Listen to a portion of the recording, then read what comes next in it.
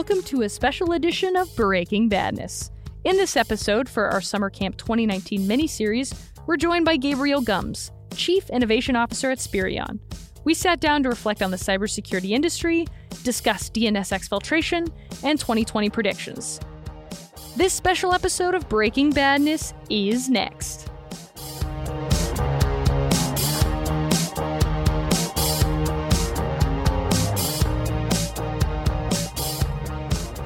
All right, so Gabriel Gumbs, thank you so much for being on the podcast today. It's a pleasure to be able to sit down and chat with you. Pleasure's mine. Thanks for having me. And wearing the best shirt I've seen at the conference, dare I say. I appreciate it. A little floral print action. It needs to come back and stay back. I would agree with that. I think it is back. It just needed to stay now. I think that's what I've learned from Black Hat this year is floral is back in. Nice. That's my takeaway. If hackers are wearing floral, the world is almost a better place. I think you might be right. Yeah, that's the truth. We could really mess with some bad stock photography if we accepted that. Like, yes. Imagine hackers Can we do that? Floral. We can do that. Yeah, then we'd have to give up all of those black hoodies that everyone has on their websites. Yeah. Unless, of course, you have one on yours, in which case, we like to make fun of them. We actually have a blog taking stock of cybersecurity stock photography. God, it's the worst. And then we just made fun of stock photography. Yeah. That was fun. Yeah. I would get in on that. Yeah. It's really bad stuff. It is. It's hard to find good cyber stock photography. Yeah. I wonder why that is. All right, we'll solve that problem another time. Yeah. That is a good thing to note. We'll come back to that. But so, there's so many things we can talk about at the show that are negative, but I love starting on a positive note and talking about, over the past year, where you've seen the greatest improvement in the industry. Ooh, greatest improvement. Oh, I wasn't expecting that question. Yeah, because I usually get the what's wrong in the world question, of which I can opine on quite deeply. So I'll start on kind of a more of a social, cultural, and I think the industry as a whole, I certainly am witnessing, at least maybe within my own bubble, if you would, my own little Twitter bubble, certainly a far more welcoming community than every year. I feel it gets a bit more welcoming. That's not to say it's unwelcome at the moment, but it certainly gets far more welcoming, I think, every year that passes, to the juniors that are just entering the industry, to some of the folks that are underrepresented in the industry, all of those things, minorities, women, you name it. I see a lot more of that overall in the industry. On the technology side of things, do I see anything getting better? You know what? I'm going to say yes for this reason. I don't see a new glut of, oh my God, here's your biggest problem. You have to go buy all of these new things, right?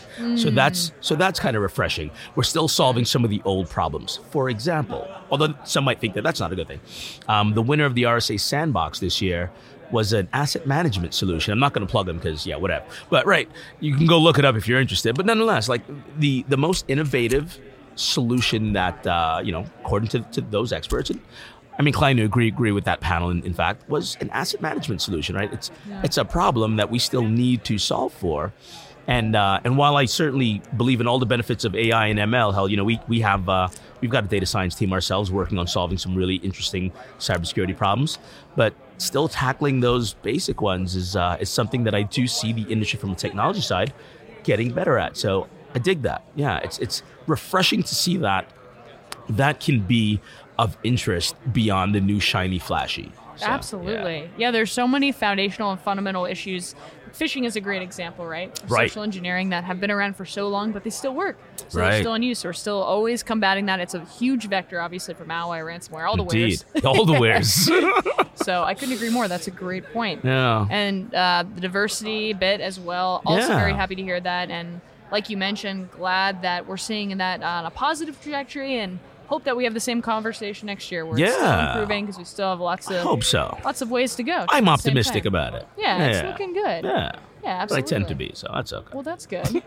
Well, on the flip side of that, though, what's the number one thing, I guess, that's top of mind for room for improvement? If we're meeting again next year, what do you hope to see improve? So I'll answer that question on a positive note still, if you would, because I think there's an opportunity here for us to get better. Overall, exfiltration, I think, is an area where we can still improve, and that I believe a lot of the solutions are out there already to apply to the problem.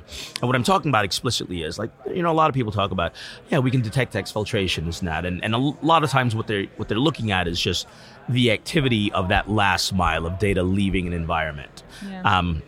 But there's a step right before that. There's all of the staging activity that happens before anything even gets exfiltrated. And I feel like that's a pretty large gap in InfoSec right now.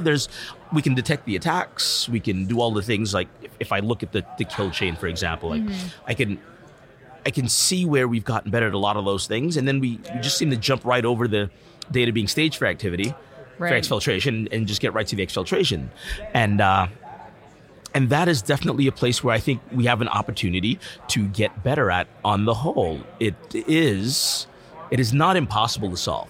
I feel like trying to solve the overall, just the exfiltration at the last mile is impossible because there's no shortage of creative ways that information can be exfiltrated out. DNS is, for example, one of the most widely used ways for exfiltration, at least certainly the one that I think we are probably really good at detecting the best. So maybe I'll hedge that statement with, it's one of the best ones because we're really stuck in a lot of the other ones. But the thing that happens right before it gets exfiltrated, before I start sending those things, through specially crafted DNS packets, I have to stage all that information for exfiltration in the first place. There's an opportunity there for us to get better at that, for sure. Yeah, that's a fantastic point. Yeah. All right. I see you. Yeah, yeah. I'm out here. I'm solving problems. That's right. Yes, creating some too, though, but that's all part of the process. It is part of the process. That's right. So, on the sense too, or in the same vein, I guess, of improving as an industry, a great place to start with that is with ourselves. And so, I'm curious if you have any pet projects or professional development, I should say, that you're working towards in the next year for you. Personal development? Oh man, I am, it's nothing work related, but I'm really working more towards just kind of getting back into, I started doing triathlons probably 8 years ago. Oh, wow. And I took a little bit of a break over the last year. So I'm getting back on the bike, getting back pounding the pavement, and I need to get back in the water finally. So on a personal front, that's it. On a professional front, it's actually everything that we just talked about. I have been doing a lot of research into that area of how we can, and not even for the purpose of building product, because again, I think there's a lot of solutions already. If I look at all of the different technologies that can create, zones of trust and all of those other types of things, there's lots of different ways that we can solve for that problem. But I've been on a pretty deep research project, if you would, to understand more of those staging activities to see if there's more we can do about it. So that's the personal development and that's just kind of a side thing that I've been working on. So. That's awesome. And triathlons, too. That's impressive. They can be tough. You've survived triathlons. I have. I survived swimming in the Hudson River. That was the very first one I ever did was the New York City Tri. Yeah. I've been on a break from triathlons for about 28 years. Huh. Yeah. How's that working out for you? Great. I'm still alive. Yeah, well, there's a direct correlation between the two is what you're suggesting? For me, yes. Yes. Then you keep that 100%. up. Thank you. I think I will. Excellent. We had somebody stand up in a company meeting recently, and they were talking about how great it feels to pass people in the final mile. And I was like, yeah, I know how that feels. I do know that feel, though. That kick at the end, man. Part of that is just, all right, I can see the end of this, and I need to get there now. I'm running out of time. I need to get there right now. I talk myself out right. of it. The other benefit is most of the larger tries too will have massage stations at the end of them. It's like, I'd run for a massage. Yes, world class massage. Mm-hmm. Yes. Yeah. Okay, I respect that. Yeah, I like that. Yeah, some of the best I've ever had. Granted, that's anything feels really good after you've been beating your body up for 4 hours. So, that's true. It's pretty I'll good. Accept that. Yeah. Well, another fun question I like to ask is, what is the worst security metaphor you've seen recently or in the last year or whatever that might look like? The worst security metaphor? Mm-hmm. Oh, man. Like single pane of glass or just it can be anything. Like people like to say, let's take this offline. Just that kind of stuff that just gets at you. Unfortunately, I say some of those things. We all do. So, yeah, I am guilty. I'm very guilty of it. Yeah. We're going to sync later. I'll ping you, all that fun nonsense. I'm not sure what the answer to that question is. I feel like the industry's certainly gotten a lot better about how it talks about ML and AI. There was a period of time where it was just cringeworthy to see some of those metaphors. Oh, maybe that is one, right? It's like I saw something today too. It was like I'm gonna completely butcher this, but it was like human something at machine scale or speed. And I'm like, really? Because the human brain is kind of working a lot faster than any machine can already. So I just don't like that metaphor for that primary reason. It's like, if we could build any computer that had a fraction of the processing power of the human brain, we'd be billionaires. Yeah, for sure. So when you tell me that your product, like, thinks like a human, but like at machine scale, I don't know what that means. Right. I just don't know what that means. Yeah. So if you're out there, change it. Well, on that note, too, I think that's a great segue into this whole conversation about the skills gap. And I know automation, machine learning, et cetera, have been talked about. But we talk a lot, too, about technical prowesses that are needed to then support all these new products and tools, et cetera. So what's a conversation you think we should be having but isn't on the forefront of the skills gap conversation? We need to start being honest that InfoSec has certainly gotten to the point where there is a need for entry-level, unskilled security labor, right? Yeah. Think about the way IT was 20, 30 years ago. The same folks that were responsible for the high-skill IT labor, configuring servers and doing all things, were also the ones racking and stacking everything as well.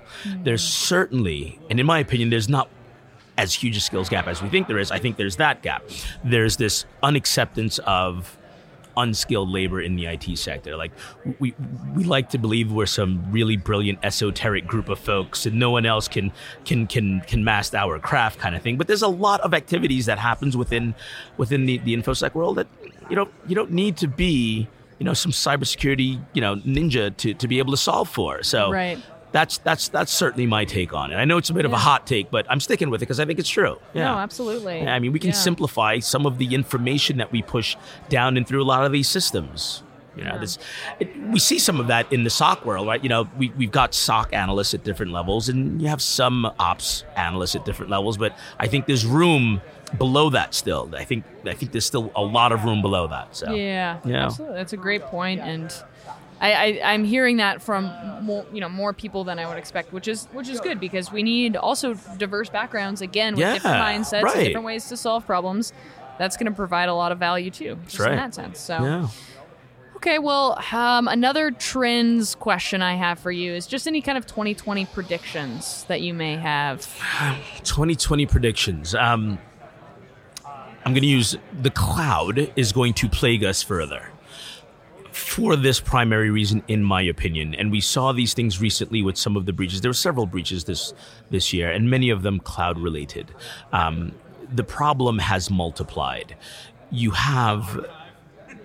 I get a little frustrated when people say, the cloud's just other people's computers. Well, it's not. It really isn't, right? You have platforms now. You have applications. You have, you have infrastructure. You have code. Yeah. Like Lambda that's accessing data. All the serverless fun. Right, all the serverless fun. The cloud is not just other people's machines. And if we keep thinking about it that way, then we're going to keep feeling the pains of under-securing those environments. We're going to have more S3 buckets that are exposed. You name it. All of the shenanigans that go along with that. And you wait until we see the very first wormable bit of serverless code. Heard it here first, folks. 2020. Serverless worm code. There it is. There it is. I'm sorry I did that to us, by the way. No, I'm so glad you did. Because now that I said it, it's going to happen. But the truth is, it's going to happen. Yeah, it's going to happen. It's a matter of time. It's a matter of time. That's it. So my final question for you, again, want to end on a positive note, just as we started. And John Olczyk, who's actually right over, we can see John Olczyk from where we're talking. John. Good old John.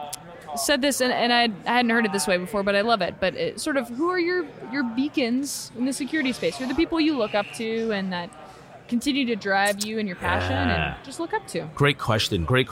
I was on, I'm sure some of your audience may be familiar. I was on Paul Asadorian's show yesterday. Security Love Paul. Weekly. Yeah, love Paul. Absolutely. And we were having a similar conversation about, mentorship and things of that nature in the industry. And I genuinely am a large fan, and I look up to the juniors in the industry. I learn so much from the people that are trying to learn, and the people who today spend a lot more time kind of banging away at things that I used to, 15, 20 years ago, and now that I'm a little more grown up, whatever you want to call that. I don't get to spend as much time sometimes on a lot of the tactical things, and they spend a lot of their time doing that. I really look up to them that they still have that passion, that they're entering this with that passion. They still have it, but that they have that passion. And, I'll get a question sometimes, and I'm like, I don't know the answer, but let's go figure that out. I certainly look up to those people. Those people are going to continue to push us and make us better. They certainly push me and make me better, and I learn from them every single day. So I look down and look up, if that's a thing. Yeah. I like that. And I really appreciate that sense of humility, because anybody that tells you that they know anything and everything about security, that doesn't pass the smell test at all. Yes. Yeah, for sure. Just continue to learn from each other and build community in that sense, right. Which is great. Yeah, so for sure. I love that answer. Yeah, righteous. And love Paul Asadoorian. Yeah, but who doesn't? Paul's awesome. Well, Gabriel, thank you so much for your time today. I'm so glad we got to sit down and talk. Pleasure was mine. Thanks for having me, and I appreciate the challenge coin. Anytime. Right on. And the socks. Don't forget the socks. Oh, yes. All right. Thanks again. Thank you. That's about all we have for this week. You can find us on Twitter @DomainTools. All of the articles mentioned today will be included in our blog post, which can be found at blog.domaintools.com. Catch us every Wednesday at 9 a.m. Pacific Time when we publish our podcast and blog. That's it for this week. We'll see you again next week on another episode of Breaking Badness. Until then, remember, don't drink and click.